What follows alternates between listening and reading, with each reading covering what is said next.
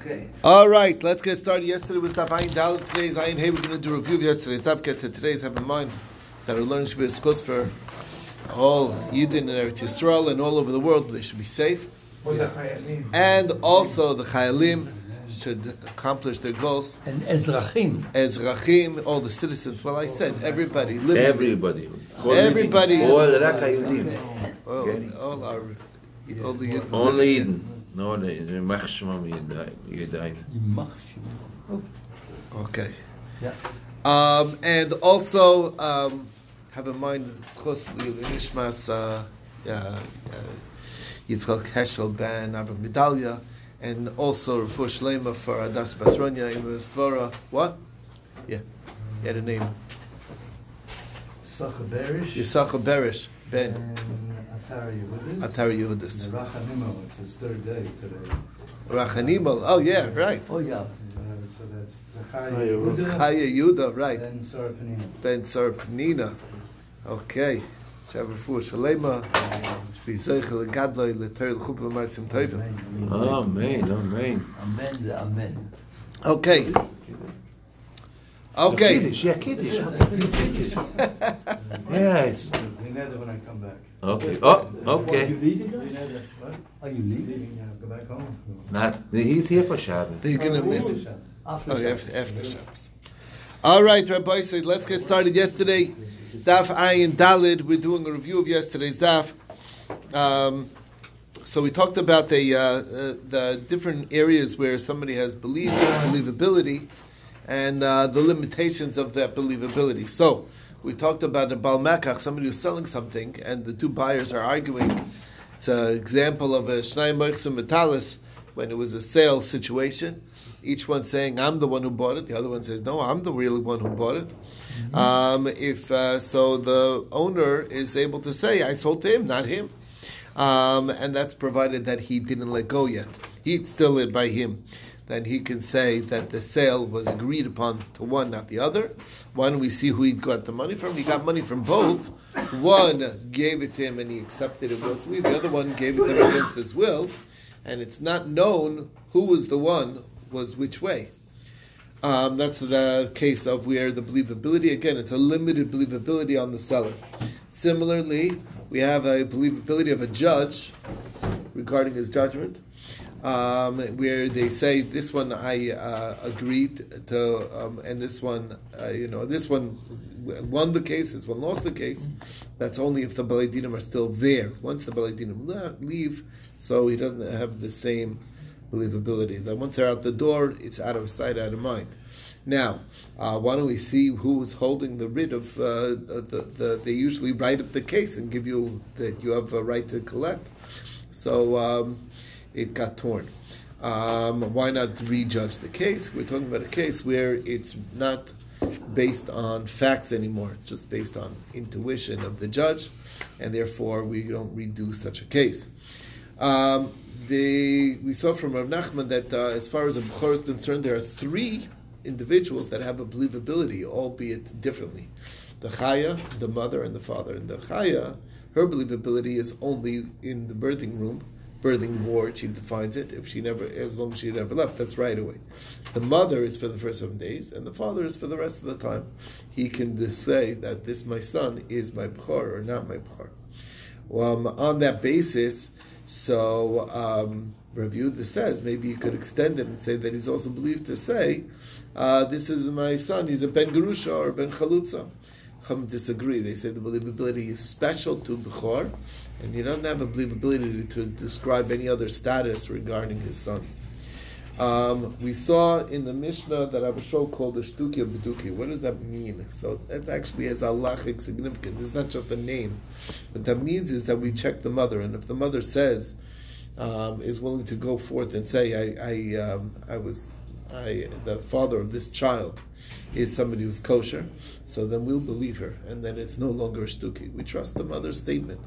So the Gemara says that's basically Rabbi Gamliel's opinion, and we saw that already. So why would he be? What is he teaching me no more than what we already saw with Rabbi Gamliel's opinion? Just say I pass him like Rabbi Gamliel.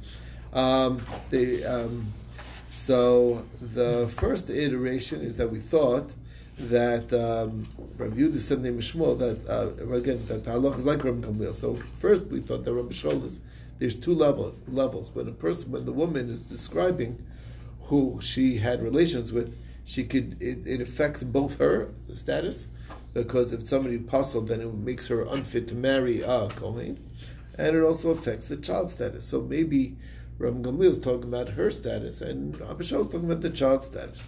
But there's an opinion that says that a makshir ba is makshir bebita, so that therefore Rabbi Gamliel was talking about both her and her child status.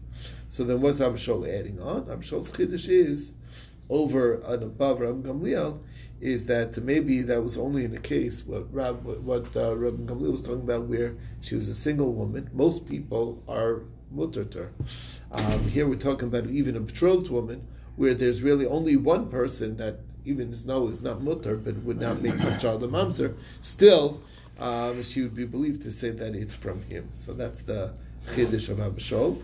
And the Rava says we paskin in fact like Rabbi Shmuel that a shtuki is a beduki, meaning if she's willing to tell us the information, if she's there and available to tell us the information, then we would believe it if she says it. Anyone who's asur lava bakal is mutter lava izeh. That's what the Mishnah says, and Rabbi Yehuda says not. Okay, very difficult Mishnah. We'll see in the Gemara. Rabbi Eliezer says depends. If it's a vadai to a vadai, that's okay. If it's a suffix to a vadai, or a vadai to a suffix, or a suffix to another suffix, that's not allowed. And the sveikos are shtuki asufin kuti. Okay, so what does that mean? Kala asur lava bakal. What does that even mean? If we're talking about a mamzer and a nasin and a shtuki and a sufi, and we're saying they all can marry each other, so didn't we already learn that in the Reisha? That's what we talked about. That was the first Mishnah. So what's this adding on? And also, what does it mean, Rabbi Yehuda Zoyser? Is he going on Vadam B'Sveikan? That's what Rabbi Lazar says. Rabbi Lazar's shita is that only a Vadai B'Vadai and not the other ones. Suffolk is still a doubt. Maybe he's not a shtuki, so he gets the stringencies of both sides. Maybe he's a regular kosher Yisrael, so he can't marry a mamzer. Maybe he's not a kosher, so therefore he can't marry Yisrael. And maybe this one is and that one's not, so they can't marry each other either. So the shtukis and the sufis have very limited marriage ability. Okay, they can only marry somebody who both Yisrael and a mamzer would be allowed to marry. Anyway. So obviously, the fact that it's Rabbi Lezer says that, Rabbi Yehuda is not saying that. And what are you going to say? Rabbi Yehuda says that he's asering in ger b'mamzeres.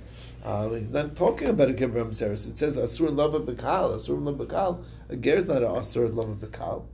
So Rabbi Yehuda says that what's going on over here is that anybody who doesn't mean lava b'kahal Yisrael, but also kol asur lava b'kahal kahuna, meaning a giores, who's less than 3 years and a day.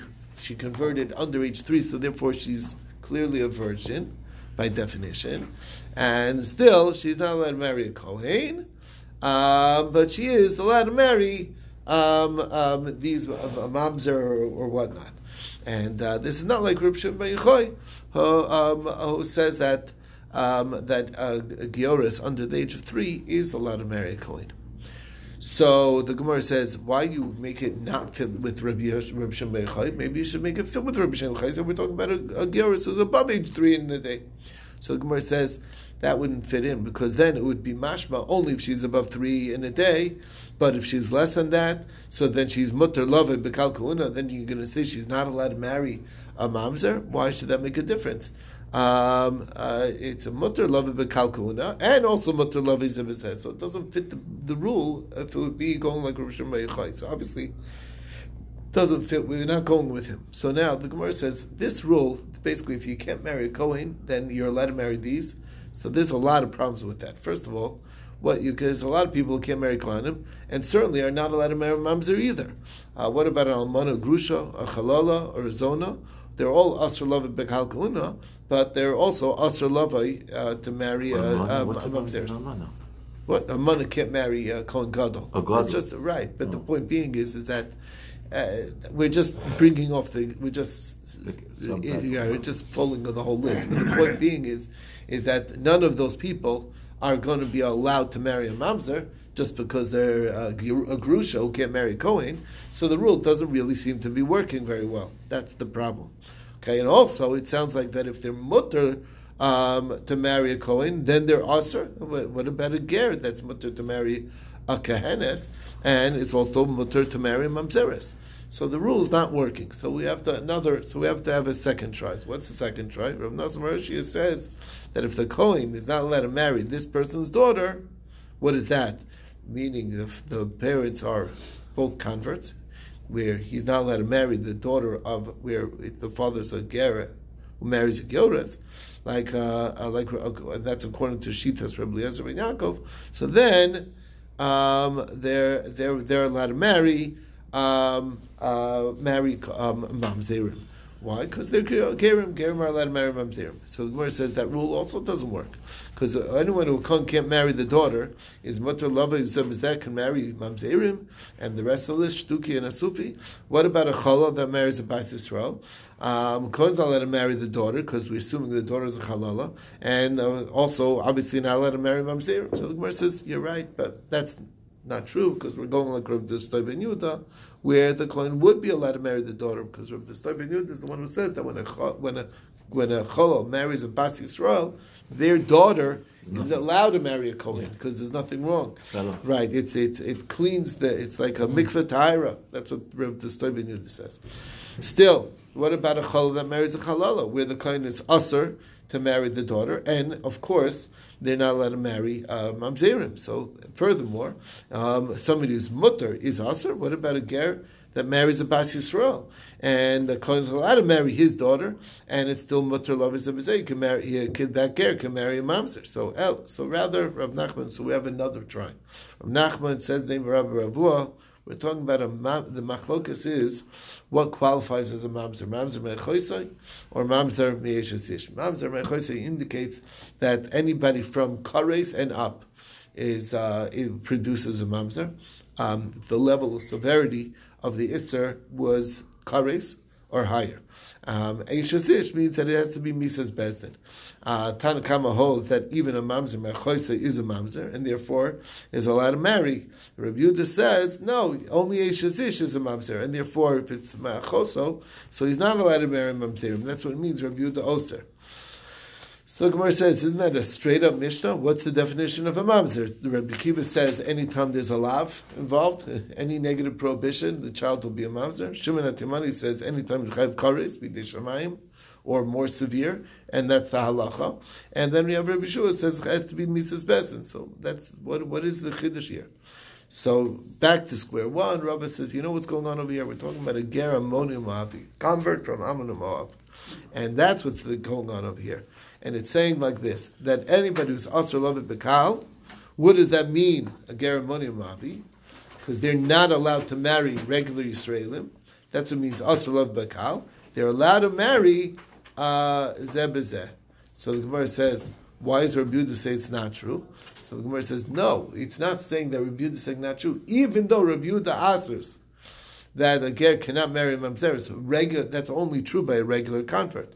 But by a convert that's from Ammon and Moav, since they're not allowed to marry Yisrael, therefore they are an exception and would be allowed to marry mamzerim. And that's the whole point, and that is the review of yesterday's daf. That's where we got up to.